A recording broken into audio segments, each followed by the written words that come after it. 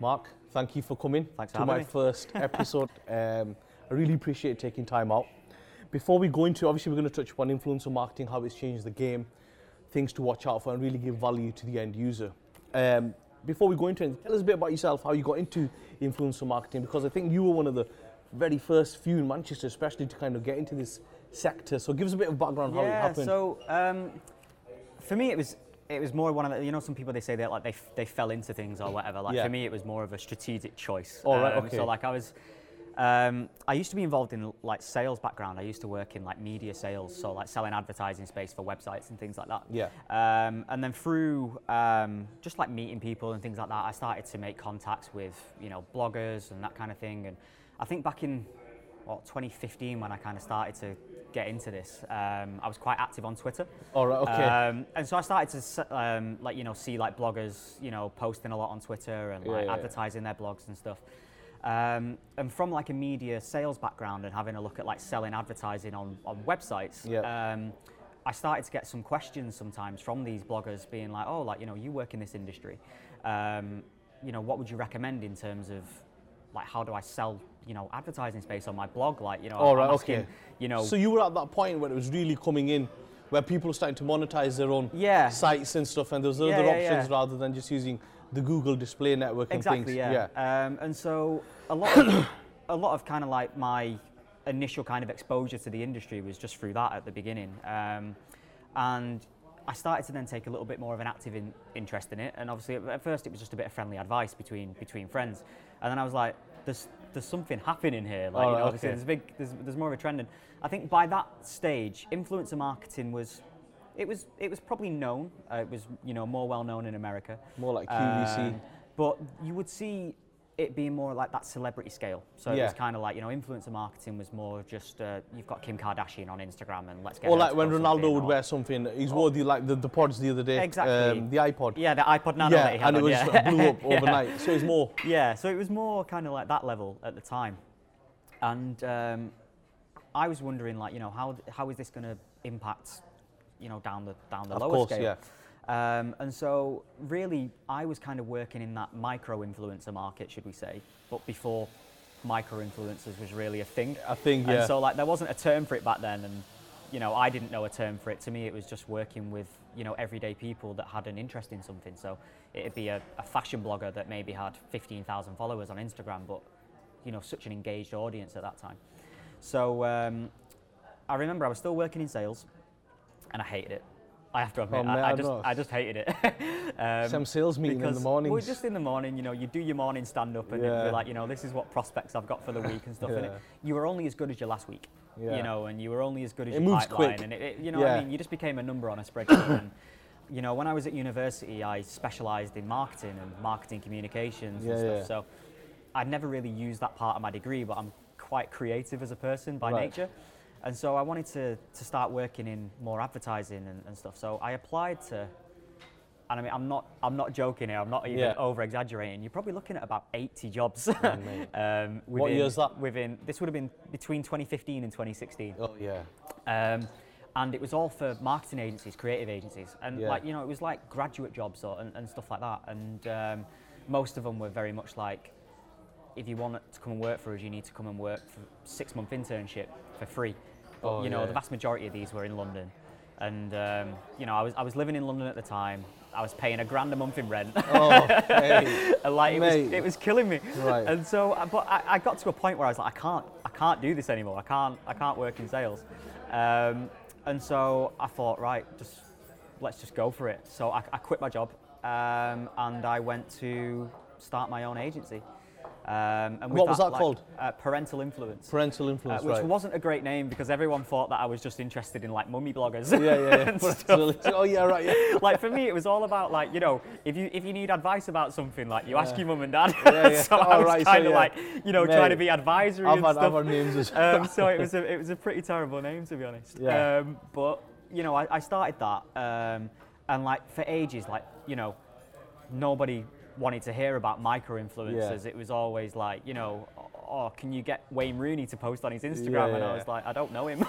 So at that point in 2016, Do you think Instagram was really kind of? I think Facebook purchased it around about 2015, was it? Yeah. So like it was starting. So it started really to kind of get that really point. big growth because before that, just a photography platform, exactly, wasn't it? Yeah. You put up a few pictures. Yeah. Right. So you were there whilst that is happening. Yeah, exactly. Right. And so I started to kind of like get involved in that, and I started to build up a database of like micro influencers that would work across, you know, fashion, beauty, lifestyle, that kind of thing.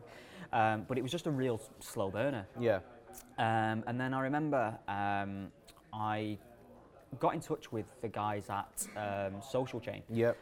Because they were working on, I can't remember the client, but it was a campaign that they were working on with influencers. And I said like, oh, like, you know, wouldn't you mind trying a few of these guys? And then through those conversations, it was very much like we knew that there was maybe a good opportunity there, and they said, well, you know, there's maybe an opportunity for you to come and work with us. And when I kind of set out to start my own business, it wasn't as I want to be successful on my own and I want to start my own business. I didn't really think about it that way at the time. It was just like, you know, if I was going to work for free for 6 months, I might as well work for myself as opposed to go and work for another agency and not necessarily have a job at the end of it. So I wanted to kind of just open the door for myself and start learning about the industry and showing that I was willing to work hard. And then that got me an opportunity back in Manchester with Social Chain. So I went to work with them and looked after influencer strategy for some of the world's biggest brands. And so that's how I got into it all. Yeah. That's quite interesting, that, because how you kind of went from a passion and turned it into a business. And I always think that them businesses work the best. You see a lot of people these days, oh, I've heard Bitcoin's huge, I'm going to go into Bitcoin. And then I've heard, you know, TradeX is huge, whatever. And they kind of go into that now.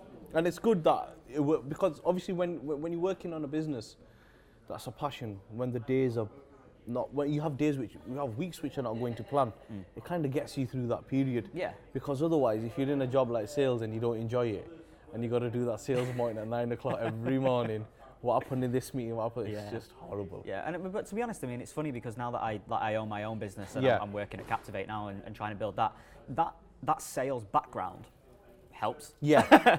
And so, like, you know, having been through that kind of if you can work in a good sales environment where you can learn a lot, like prospecting, leads, how to pitch, how to present, how to close. Yeah. Them are the key areas for any business. Definitely. But if you end up in somewhere where it's just terrible sales environment and it just doesn't. Well, I think as well, like, you know, you've got to have a passion for what you're selling, and I think, you know, I've found that passion again because it's what I do as a career. I've made a life out of this now, and so I love the industry. Like, I absolutely love everything about it. I love how it's growing. I love how it's changing. I love what the future is going to be because I know that, like, you know, it's just a constantly evolving prospect. So for me, it's something that, like, I'm clearly really passionate about. And so, like, I think when you're going into meetings and you're meeting brands and you're meeting new clients that are interested in influencer marketing, you know, it's not, I don't feel like it's something that I have to sell. It's just something that I want to talk about and share with people, and, you know, if I can educate and help or whatever. Yeah, like, exactly. When I used to work for News Corp, we used to sell radio space,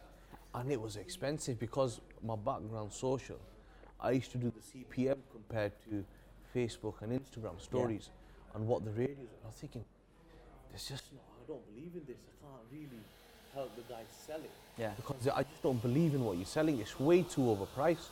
And you're seeing that with how things are changing. Now, just define what is influencer marketing, because there's so many variations of what go out there. Like, just in a nutshell, what is influencer marketing? It's one of them really where, like, I'd say it's actually quite hard to define. Okay. But for me, it's just someone having the power to persuade you to take a thought or an action that you previously, you know, hadn't thought of yourself, or that you previously might not have.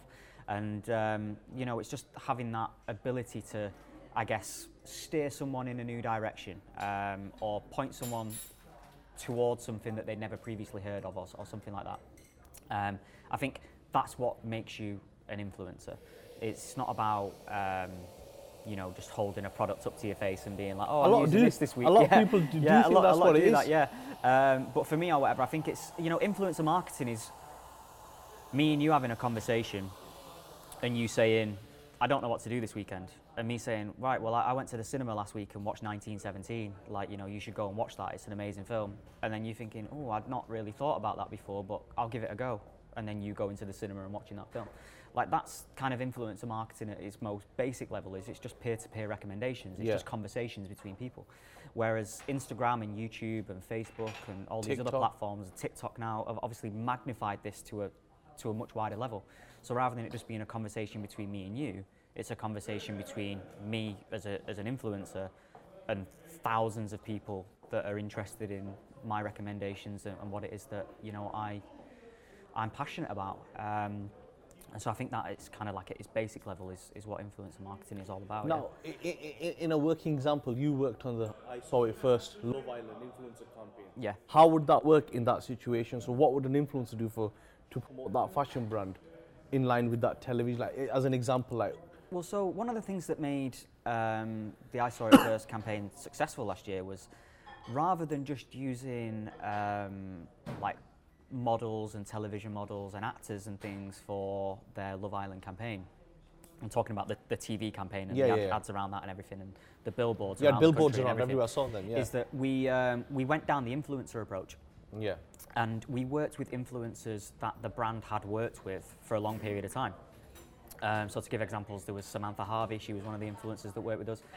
Mariam Musa was another one that we'd worked with, and these were influencers that we'd worked with for months. Yeah. Even maybe a year by that point. And so, they were, well integrated into the brand. They knew what the brand was about. They knew what the brand wanted to achieve. Their followers knew all about the brand. So it wasn't kind of like random to them, or like they'd never worked with us before and then bang, they're the face of I Saw It First Love Island. And I think what made it really successful at that point is rather than it just being a television campaign that went out to, the nation that no one had ever kind of like, either they've never heard of the brand before, or it's doubtful that they hadn't heard of Love Island, but maybe they weren't a fan of Love Island or something like that. It was coming from people that were authentic with the brand, that had a relationship with the brand previously, that had a great relationship with their audience already, and that allowed us then to really kind of push that message out to an already engaged audience rather than it being something that was fresh. And it was really good because you could see their audience, constantly engaging with them all the time, being like, I've just seen you on the TV ad, like, this is amazing, you look great on the TV ad. And it was getting people then to really, buy into us as a brand, but then at the same time, like, buy into those people as individuals and really kind of share that moment, And would that, let's say Love Island's gone out, let's say, I think it was at 9 or 10 o'clock, whatever it is, what would them influencers be doing whilst it's on TV? Would they be posting some stories? Would they be saying, go on to I Saw It First, get 20% off with Becky 20 for argument? Yeah, exactly, all of those things. And a lot of it would be kind of like, we tell them in advance, like, our TV ad is going to air at, 9:16 or something like that, like, first ad break or something like that. And so, they'd be posting on Twitter and they'd be posting on Instagram stories, like, guys, like, I'm going to be on TV tonight, like, watch this or whatever. And the brand goes on to the back of that then because of... Exactly. And then, there will be brand messaging around that at the same time as well, where, they might be able to get a certain discount on what we were doing, or it might have been about... maybe entering a competition to win something or something along those lines. But I think what I Saw It First did really well, and what I think has helped build that relationship with influencers over time, and what we still try and do as a brand when we're working with them, is the reason why they pick those influencers, because those influencers, I guess, have been kind of loyal to I Saw It First throughout. I think sometimes with influencer marketing, and especially around, like, the celebrity influencer marketing that's associated with Love Island and, Towie and, like, things like that, is that it's more about, it's pay to play. So, like, it's like, we'll pay you for X and you'll do a post for us and that kind of thing. Whereas, these influencers have been working with the brand since the brand was founded, pretty much. And so it was about rewarding those influencers. It was kind of like, you've worked with us and, you've helped, build this brand into what it is. So we're going to make you the face of a national TV campaign on what is the biggest show of the summer that, the nation's been looking forward to. And that relationship then builds and then it grows, and then, it's something that really benefits both parties, and it worked really, really well. So let's say there's a brand, right? They haven't got enough money to have an agency come in and do the influencer campaign, and they want to start themselves, right? There are two questions really rolled into one. How can you spot a good influencer from a bad influencer, like from engagement rates, follow? Like, what should you look for? So, I mean, quite a lot of it is just down to what aligns with your brand. Yeah. And you do see sometimes a lot of brands that they pick influencers that just really, you know, like you might have a fitness brand or something like that just wants to work with someone that's been on a reality TV show to just kind of push out that fitness brand. But that person's got no interest in fitness, and their audience has got no interest in fitness, and it really just doesn't align. It's just trying to put a face to a name. So quite a lot of it is just about brand alignment. So like, you know, does an influencer genuinely align with your brand's values and what it is that you're trying to achieve? So that's the first thing that you want to look at.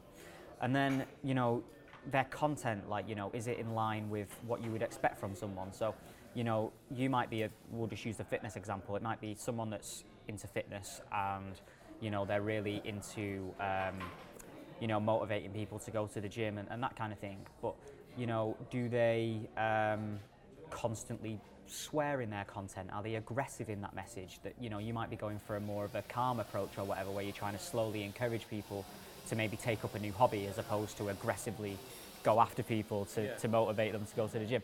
And so you're looking at that kind of content, and does it align with what it is that you're looking to do? And then from there, you want to be looking at, you know, their engagement rates. What's a good engagement rate? On average? Or on decently. You're probably saying between 3 and 5%.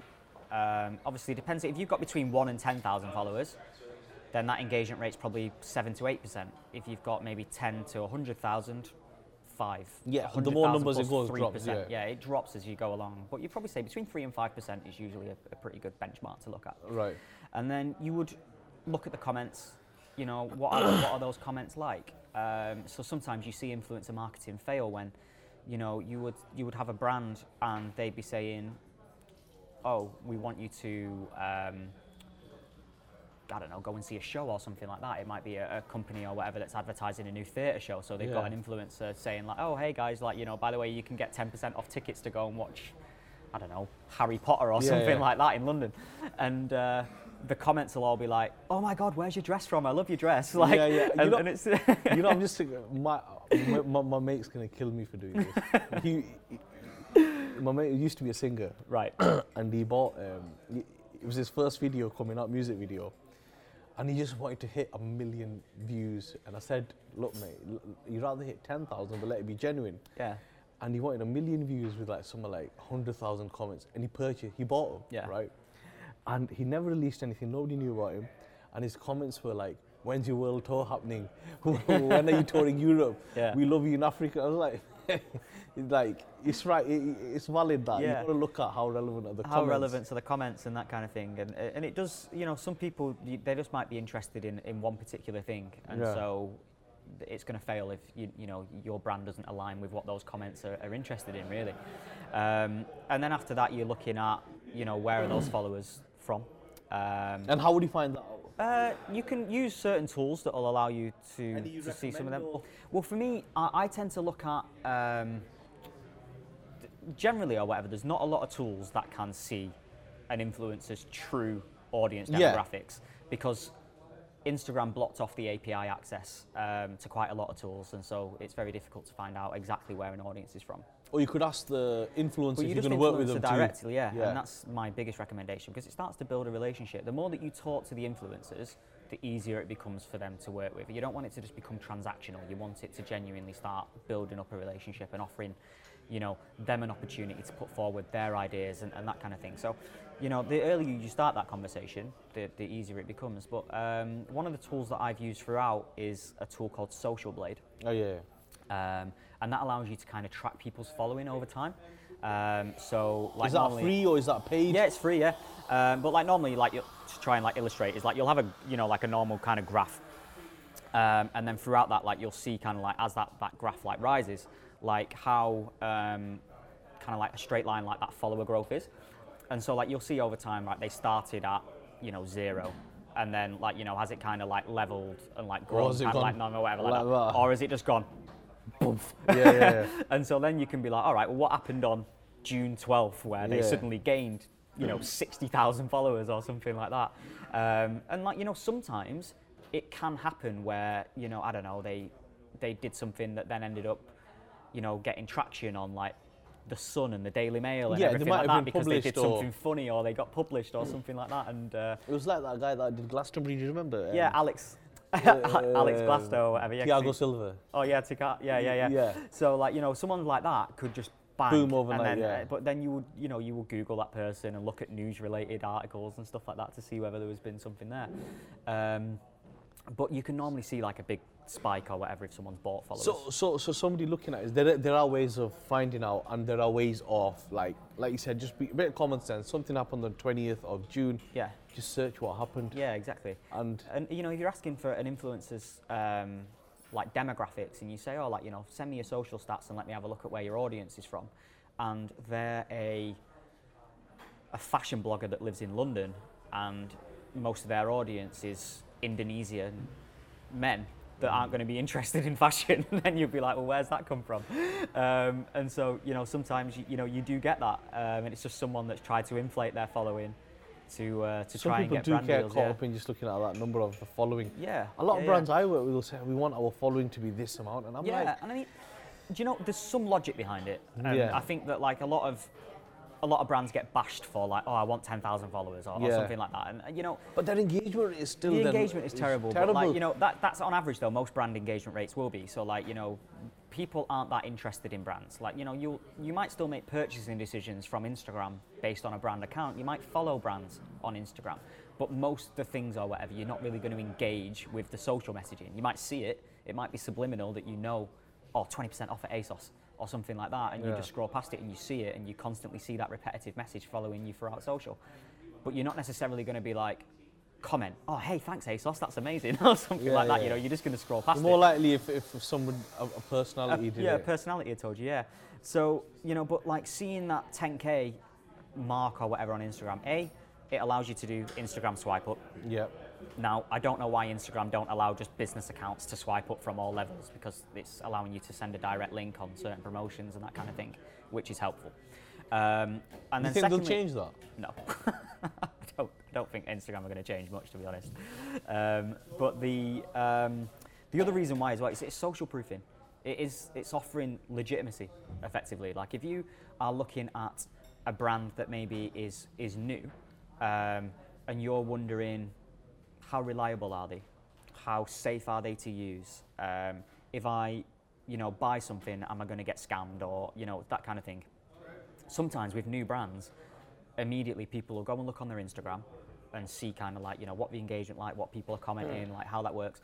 And if they see that you're a new brand but you've only got 500 followers, then they might be a little bit like, ooh, I'm a bit skeptical. I'm not sure if they're legitimate. I'm a bit, you know, or whatever. I'm not sure, like, you know, how it's going to work. Whereas if you've got that kind of 10,000 mark or 100,000 or a million, it authenticates you. It kind of adds a little bit of extra value. So I kind of understand where the idea of, oh, we want this so that it legitimizes us, but in buying followers, it's not going to get you anywhere in terms of. But some brands are just, you know, actually getting sales off the back of it and that kind of thing, which they really want. You'll add 10,000. Let's say you've gone from 1,000 to 10,000. Your likes are still going to be 5 or 6. Yeah. Maybe 2 comments. Then you're thinking, it just looks fake now, because people are more aware as well. Yeah. You know, people know what to look for. People are sharper with the access of information. But that's how I'm more on engagement. If your engagement's there, you're engaging and you've got an engaged audience. Yeah. There's no point having 50,000 and you're still getting the same engagement as. Yeah, exactly. And I mean, I think, like, you know, when you look at all the theory behind, you know, Instagram and like digital marketing and everything, it always goes back to this 1,000 true fans. Yeah. Like, you know, like, so it doesn't really matter if you've got 10,000 followers or 100,000 followers or whatever. If you've got 1,000 people that are genuinely interested in what you do and what you sell, you've got a very good, sustainable, growing business that you can then, you know, work with. So I think, you know, quite a lot of it is vanity metrics. Amazing. But, you know, it's just one of those things where, like, you can't change people's mindsets. Sometimes it just is. What, as the industry is changing itself, where do you see the value? Do you see it more in micro influencers or the ones with the larger audiences? As the industry changes, I see most value in content. So I don't think it really matters about your following at all. I think it matters in what content you produce. And mainly it's because content could be images, videos, audio, stories, anything. Yeah. Is that across the board? Yeah, across everything, and I think that's where influencer marketing is heading. It's mainly about the value of content that you bring and how accessible that makes, content for brands to be able to Did you see that Gary V67? Yeah, I downloaded it, but I've not read it yet. You need to see that. That is just something else. Yeah, but a lot of it is based on if I'm a brand and I'm trying to grow my social presence and I'm trying to build sales and I guess like authenticity and everything like that with my brand on social. Instagram now is going the way Facebook was, where most of the people that follow you will not see your content. Yeah, they're cutting it right. out. So it's all based on algorithms and everything. And Instagram wants you to pay more to reach more effectively, and it's all around paid social and how many ads you put out on social.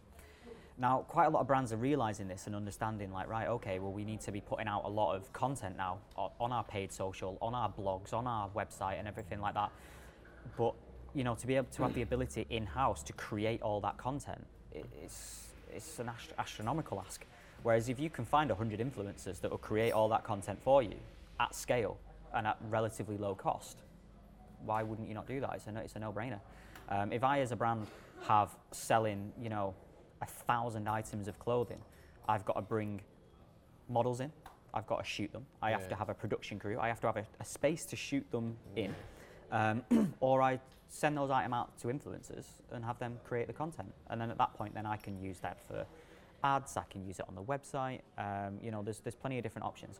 Obviously, you'll have to negotiate, where you can use those images and how those image rights are applied across your business, but it's going to be a lot cheaper than hiring models every week at £1,000 a day. Trying to find models is difficult. To do that, so it's obviously extremely expensive. So I think it's heading more towards content across all platforms. Across all platforms, and the added value is the fact that content is then amplified to that influencer's audience. But I don't think that the audience as a whole will matter in the long term. Because just to come into that, what a lot of people do is, and I've seen a lot of big brands do this where I think they go wrong, they'll have one piece of content and they'll put it across all platforms. Yeah. Where what works on LinkedIn, the style of video, the way it's made, the caption is very different to what's going to work on Twitter or what's going to work on Snapchat.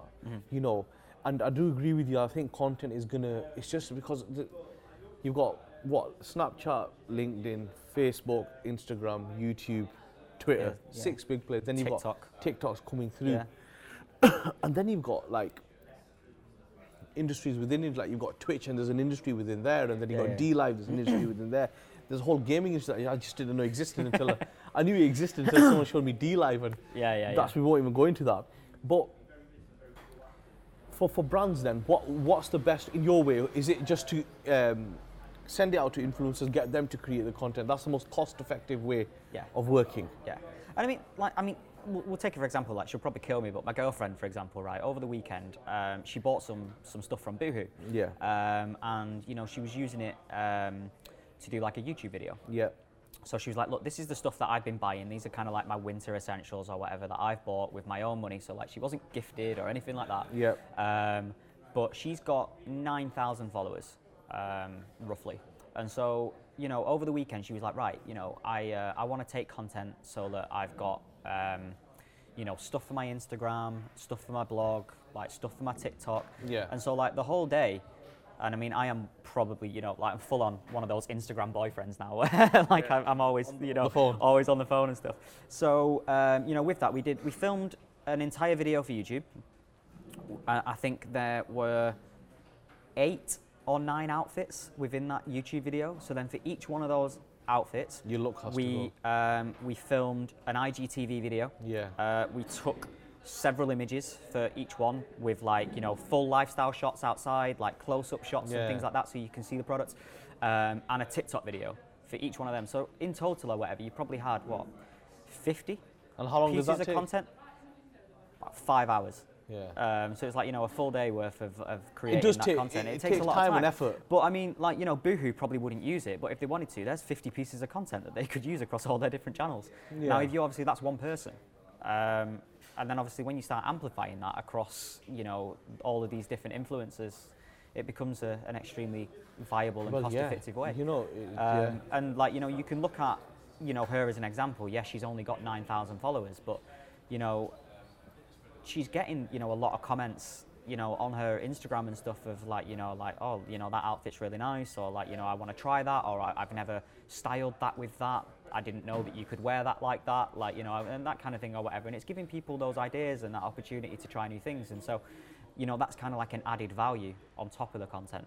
But she's just doing it because it's fun at the moment and she enjoys it, and she wants to, just keep. It's a passion, isn't it? Just keep, doing something that she's passionate about. Yeah. Because I'm glad you mentioned TikTok. In the next year or so, do you see that that being the platform with I know it was last year with the most growth again, yeah. Or do you see anything else coming through, or do you see any of the others changing? Like, I know Instagram takes a lot of, they basically rip off Snapchat and TikTok anyway. Yeah. That's what they do. But do you see anything that TikTok or any up-and-coming platform doing that the others are not doing yet? It really depends on how Instagram go about the whole banning likes idea. Is that going ahead? They trialled that. Yeah, they're trialling it. Like, so I mean, at the moment, I run several social accounts, and on a couple of them, I've had likes removed, and I hate it. Like, honestly, I actually hate using those accounts where the likes have gone, because to me, it just doesn't feel like Instagram. Real. It doesn't feel real. It's like Instagram before the likes came in. It just feels weird. And But you can see the likes on your side. Yeah, I can see the likes on my side, but you have to go into the insights to see them. To see them. So like you can see, it might say like, for example, like Bilal and others have liked your picture, but then in order for me to see how many likes, I have to then go into view insights and then actually see the whole thing overall. And so with that, it's a little weird. So, if that kind of gets fully rolled out and people don't like it, then I can see them easily moving on to other platforms, and moving on to TikTok and really kind of growing with that, because I have to admit, like, I'm 29. I'm not really like, the kind of target market for TikTok at the moment. But I love it. I absolutely love it. You don't even have to log in and you just keep swiping. Yes, I'm just scrolling and scrolling and scrolling. And there was a song by an artist called Jay Sean, Ride It. Yeah. It was out 10 years ago. And it was just relaunched.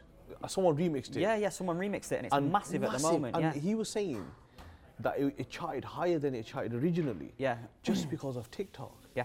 But if you, as you know, when you log in, you don't even have to have an account. You can just swipe. And we were looking at it the other day in the office. We went on Spotify and played the global top 50, and probably out of that top 50, 30 of those songs have been trending on TikTok over the last, month or so. And every time we were going through, we were like, I've heard that on TikTok. And like you then start to associate, like, people create dances to these songs and stuff like that. And so they start to become almost like meme culture and everything like that, so associated with music. And it's something that really kind of like, and they do the challenge, don't they? Triggering people. They do, like, in South Asia, when a movie comes out, they have a TikTok challenge part as a promotion. Right, okay. Because it's so big out there. Yeah. Usually South Asian movies will have a dance element to it, and they'll create a specific sequence and they'll say do it on TikTok, and you could have a chance to win. Yeah. So they really incorporate that into their marketing. Is it? There's an American brand, Chicanos, or Chicory. There's a food brand. They were the first to go onto TikTok and start using it as their part of their strategy. Yeah. I think it's only a matter of time before the bigger brands kind of go on there, because your organic growth's huge. Well, I mean, for example, I saw it first recently, started to work on TikTok. And, I work in social and it's my daily job. I'm always on like Instagram and TikTok and stuff, but I'm not an expert in TikTok. It's a new platform to me. I'm still learning it. I'm still understanding how it works. But these influencers that have been on TikTok back in the day when it was Musical.ly and so on, it was purchased by so like people have been using this platform for a few years now and know how it works. They know how to gain followers. So I saw it first when they started talking to us about building a TikTok platform. They were kind of like, what should we do and how should we do it and how should we create content? And going back to the idea of why content is essential, they didn't have the in-house resources to get someone to create, TikTok videos every day and so on. So they were like, how can we do this? So then we said, all right, well, let's just work with influencers. So we actually hired an influencer to work in-house a day a week with I Saw It First to create content. It's a good idea though. So she travels up from, I think it's somewhere near Birmingham that she's based, and she comes up every Tuesday and she films content for TikTok all day. But then at the same time as well, she's built up connections within that industry. So she knows other creators on TikTok. So, you know, she invites them in and they create content together and they, you know, work together to create content. So I think I Saw It First started their TikTok channel 2 months ago, 3 months ago. Okay. And they're probably on about 15,000 followers now. You couldn't get whereas, like, you know, you couldn't get that on Instagram. The most you'd get someone if popular, a couple of hundred. Yeah. And that's at a push. So it's just growing massively, and you know, some of the videos on there have got like 500,000 views because they started trending. And you know, it's such a quick platform for growth that I think that, you know, influencers and, you know, the general public are going to jump on that because they think, well, one video could make me famous. Yeah. And I think that'll start. Do you think you'll kill Snapchat off? I don't see Snapchat as a social media platform. What do you see it as? I see it as a messaging app. I see that the biggest challenger to Snapchat is WhatsApp, in my opinion anyway. I don't really see Snapchat as a social media. And the main reason why is because I can't just find people on Snapchat. Like, I can't just come across people randomly. Like, someone has to give me their Snap name in order for me to follow them. You can see celebrities and the sometimes profiles in of the way they're laid out and stuff. But in terms of like actually following someone on Snapchat, it's like someone giving you their phone number. Yeah. So like, unless I have your phone number or unless I have your Snap, I can't follow you really, and I can't engage with you. And so I see that more of a communication tool than I do as a social media platform. So I think there's opportunities for Snapchat, you know, beyond social media. And you know, they're working on, you know, cameras and all sorts of things or whatever that to align me, they've with got it, a feeling of BlackBerry. I think, you remember BlackBerry? Now, BlackBerry were adamant on having keyboard. Yeah. Yeah, and eventually killed them. Mm-hmm. And they were just playing catch up, and they eventually died. And I see that happening with them. The biggest thing for BlackBerry at the time was BBM. Yeah. And the fact that you could, rather than it being a text messaging platform, you could message everyone for free. Yeah, and everybody wanted a BlackBerry for the BBM. BlackBerry for BBM, and that was it. And so I think, you know, when you treat Snapchat as a communication tool, it's almost like, BBM and you know, how that works. But, you know, I'm not that interested in Snapchat, personally. I never use it. I used to have an account a few years ago, and then Instagram stories came out, and then I was just like, well, that's everything's in one place. Yeah, everything's in one place. I want things to be, you know, just like nice and easy to access. I still prefer the filters on Snapchat. Yeah, well, that's sometimes, you know, people will use filters and everything on Snapchat, and they get a lot better on there. But overall or whatever, I've just never really used it, and I would never, for a client, when they start asking me about social media strategy and stuff. Yeah. I wouldn't really put Snapchat forward as a proposal personally. I just don't see value in it. You know, I'm glad you kind of said that. Now, one thing I did want to ask you was, there's a new industry that's kind of been created with it because of influencers. As you know, it's called food porn. Yeah.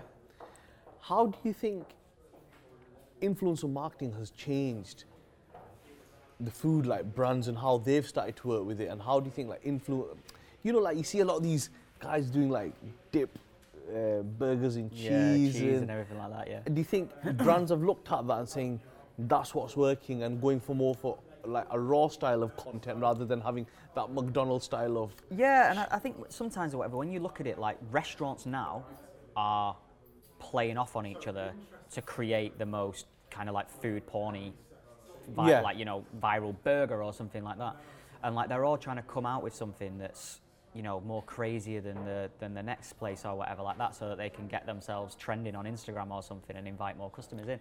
And you know, I think Instagram has had a huge impact on, you know, brick and mortar businesses. Like you look at London now and the cafes and the pubs and places like that, like, you know, most of them are going out their way to like add a flower wall or whatever to make it more Instagrammable, and it's all about, I blame Salt Bae. Yeah, it's all about content. And so, you know, yes, you want something that's, you know, encouraging influencers and that kind of people to come and have their, you know, their pictures there, eat the food, you know, share it with their followers, because people do see these as like inspirational people.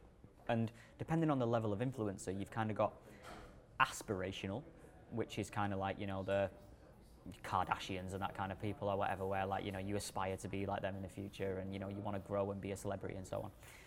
And you see, like, you know, your everyday kind of like, you know, your inspirational people and the people that I guess make things more attainable. And you know, you see something or whatever, and it's a pub in London or something like that that's doing, I don't know, a giant pizza or something like that or whatever, and there might be a food challenge. There might be a challenge, like, you know, like tag you and a friend that can complete this in half an hour or something like that. And you know, having influencers come down and try the challenge and that kind of thing, it, you know, it gets the message out there, and it is having a massive real life impact restaurants in, now, you're right, driving people to it. Yeah, restaurants are being designed with an element of, will this look good on Instagram, or have you got an area where people could take pictures? Yeah, and it's just amazing how that whole industry has changed. It's helped the industry as well. Like normally a restaurant would have, like, you go on the website, you see the menu, 1 or 2 images, but now you can go on their feeds, or an Instagrammer could go into a restaurant and say, oh my God, look at these, look at this, look at this. And it really opens it up. But let's say there was a smaller business, it had no money whatsoever. How could they work with smaller Instagrammers? Like, what would it just be a gifting option? Yeah, just invite them in and, you know, offer them the opportunity to try a tasting menu or something like that. And I think a lot of places are actually doing that and have grown off the back of that.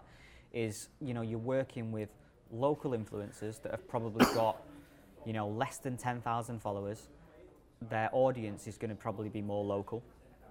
And therefore you can probably have a lot more of an impact at that local level. So I think it works out quite well if you just invite people in. Is it just best to DM them, say, hi, this is who we are, or yeah, or, you know, sometimes or whatever, like it can be, if you're say for example, you're a Manchester-based restaurant and you're based in the Northern Quarter, and you can see influencers that are constantly taking pictures within the Northern Quarter, you know, comment on some of their pictures or whatever, like, and just say like, or like, you know, we can see or whatever that you're constantly, you know, in this place area, or whatever, like, you know, we're just round the corner, come and have a drink on us, or come and have a meal on us or something like that. Yeah, and you know, that kind of thing works. And I think sometimes a lot of businesses are scared about, they've heard, like, you know, scare stories of, you know, reaching out to influencers and then being like, oh, I want $1,000 to come and take a picture or something like that. And the vast majority of influencers are not like that. A lot of them are quite flattered that, you know, you've reached out to them and offered them an opportunity. Yeah, and plus if it's an influencer that works in fashion, and they're in Northern Quarter, and somebody from a different industry has reached out to them, they're more likely to, do you know what I mean? Yeah, to maybe try something new. Try something. At the same time as well, like, influencers, you know, thrive off content, because they need content to keep their audience engaged, because if they're not creating content, they're not interesting effectively. And so, like, you know, it's almost like, you know, content for them is an interest and engagement is their form of social currency. It's how they live in terms of Instagram. And so if you're giving them an opportunity to create new content that's going to be interesting to people, that, you know, is going to drive engagement and, you know, get people asking them questions and that kind of thing, that works for them, because the more people that comment, the more people that ask them questions, the more people that engage, the higher they rank in the algorithm, the more followers they get, and so on. So sometimes it works out as a benefit to both parties. So it's always worth. And you can usually find, like, just type in the hashtag on Instagram in the Discovery tab, look for your area, see who's in there, who's been there. Yeah, look through that area. And you can find them. Just look at the location tag. Where are you located? And then just look and then see, you know, who's trending, what the top influencers are in that area, who's getting the most engagement. Look at some of your competitors. Who are they working with? You know, who they've invited down, and that kind of thing. Because you can normally get an idea for it. That if you're a small local bar that serves, you know, pizza or something like that, and there's other places in Manchester that do a similar thing, they're probably going to have similar budgets because they're probably at a similar level in their journey or whatever. So, like, you know, it's not like a local pizza chain competing with Domino's or something like that. You're looking at, you know, everything as a whole, and just having a look at who they're reaching out to, who they're engaging with, who's on their stories, that kind of thing can give you an idea of, you know, who might be open to those kind of collaborations and work with you on that level. So you don't need a budget to get involved in influencer marketing. What about brands that are burnt, would say influencer marketing doesn't work, we burnt too much money on it, you know, it doesn't work for us? Would he say that was an error in sourcing the correct influencer, the funnel wasn't correct? Before somebody parts money on a campaign, what things should they have in place? Should there be a clear KPI? Should it be a clear funnel? This is what we want the influencer to do. Should it be, does this influence match the brand, or should it be all of that? Yeah, I mean, quite a lot. I think a lot of people see... Because you do hear that, you know, it doesn't work for us, or we spend 100 grand and we didn't get anything in return? Yeah, influencer marketing can work for everyone. There's not an industry that you can't really apply it to. It can work pretty much with it across the board in terms of helping brands reach new audiences. But a lot of the time or whatever is that they've prepared wrong. They've not really put a lot of effort into how it's going to work afterwards. Once that influencer is posted, once that influencer has been to an event or something like that, what's the process afterwards? How do we analyze that data? How do we, collect data from it in terms of maybe, new customers or whatever coming into that funnel? Sometimes you look at it where a brand is, I don't know, say for example, they've posted with an influencer and that influencer has driven a lot of traffic to the site and then it's not converted.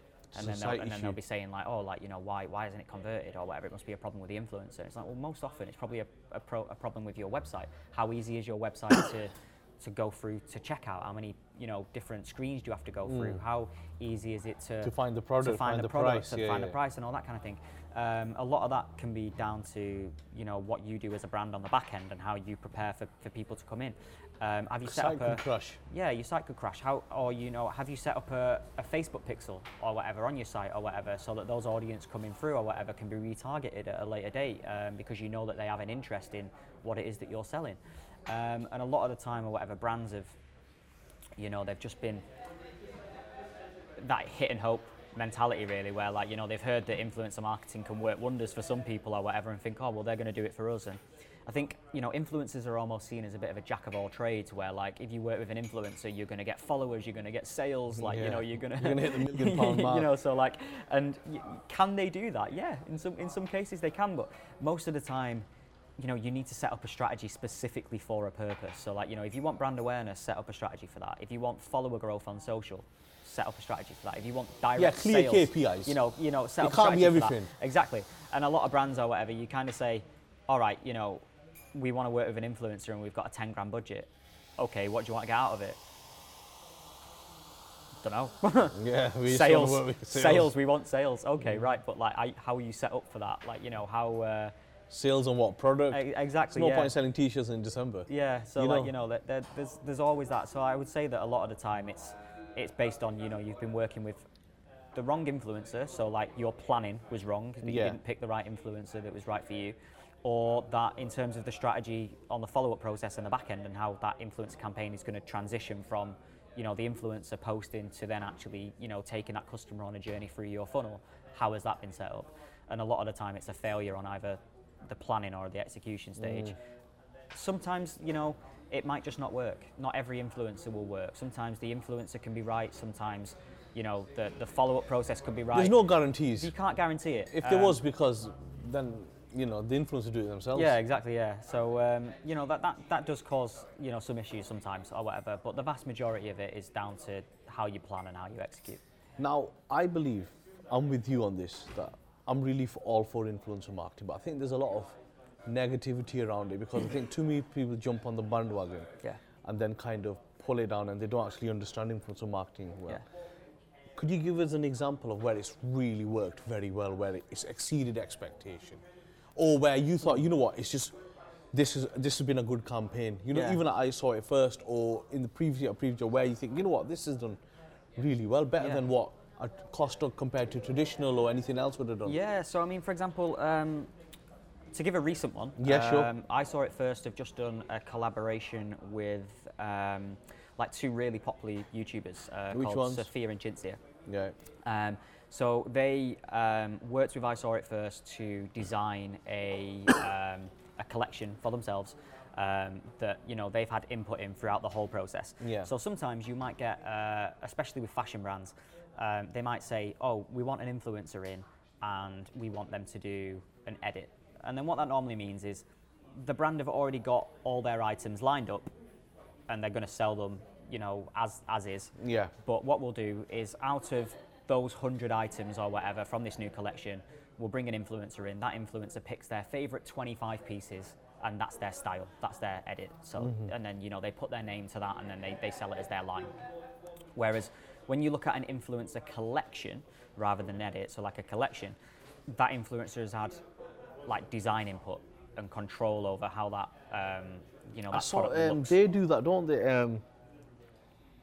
What's that brand called now? They're on BBC Three. You told me what were they called? They had the documentary. Oh, In the Style. In the Style. They'll design a range with. Yeah, they'll design a range. Yeah.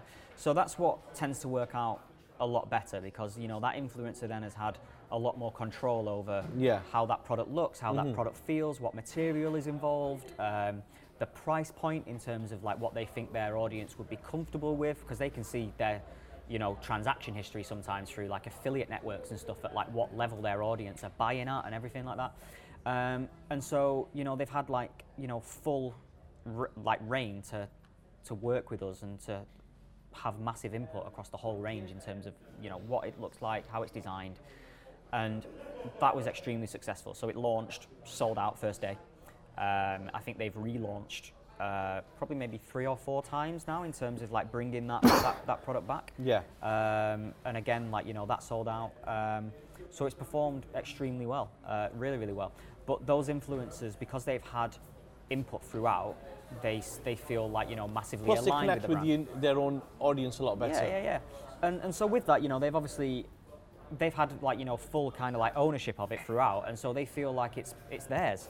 And so when it comes to then actually pushing and promoting the product, they have ownership over it. They want to put it out there. They want to promote it as much as possible because they feel like I've designed this. Like I want to see it to be successful. It's kind of like a testament to me as a designer and an influencer as to how well this product does. And so they heavily promote it. They try and push it out there as much as possible, and that then obviously benefits the brand. So that's a really good example of a very, very recent campaign. I mean, it was only in December when that happened. So like you said, it's just got to be, before you dive into it, educate yourself about what it is, what you want from it, and then just work with the right people. Yeah. Talking about right people, how can people get in touch with you, your agency? If they want more information about you, how can they get in touch with you? For me, I'm really active on LinkedIn, so just search for Mark Dandy on LinkedIn. My email is mark@captivateinfluence.com. We'll put that in the... Yeah, so feel free to email me for anything influencer marketing related. And then also, I'm pretty active on Twitter, I've noticed. at Mr. Mark Dandy. Yeah. And now that... Do you want to let the people know what team you follow and what happened to you last night? I'm a huge United fan, Man United fan, yeah. And, it's a sad time at the moment. But yeah, I'll get back to tweeting about marketing now that elections and Brexit and everything like that is all done with. No. So we can get back to talking about marketing and stuff now. So yeah, follow me on Twitter if you're interested in influencer marketing. Yeah. Mark, it's been a pleasure.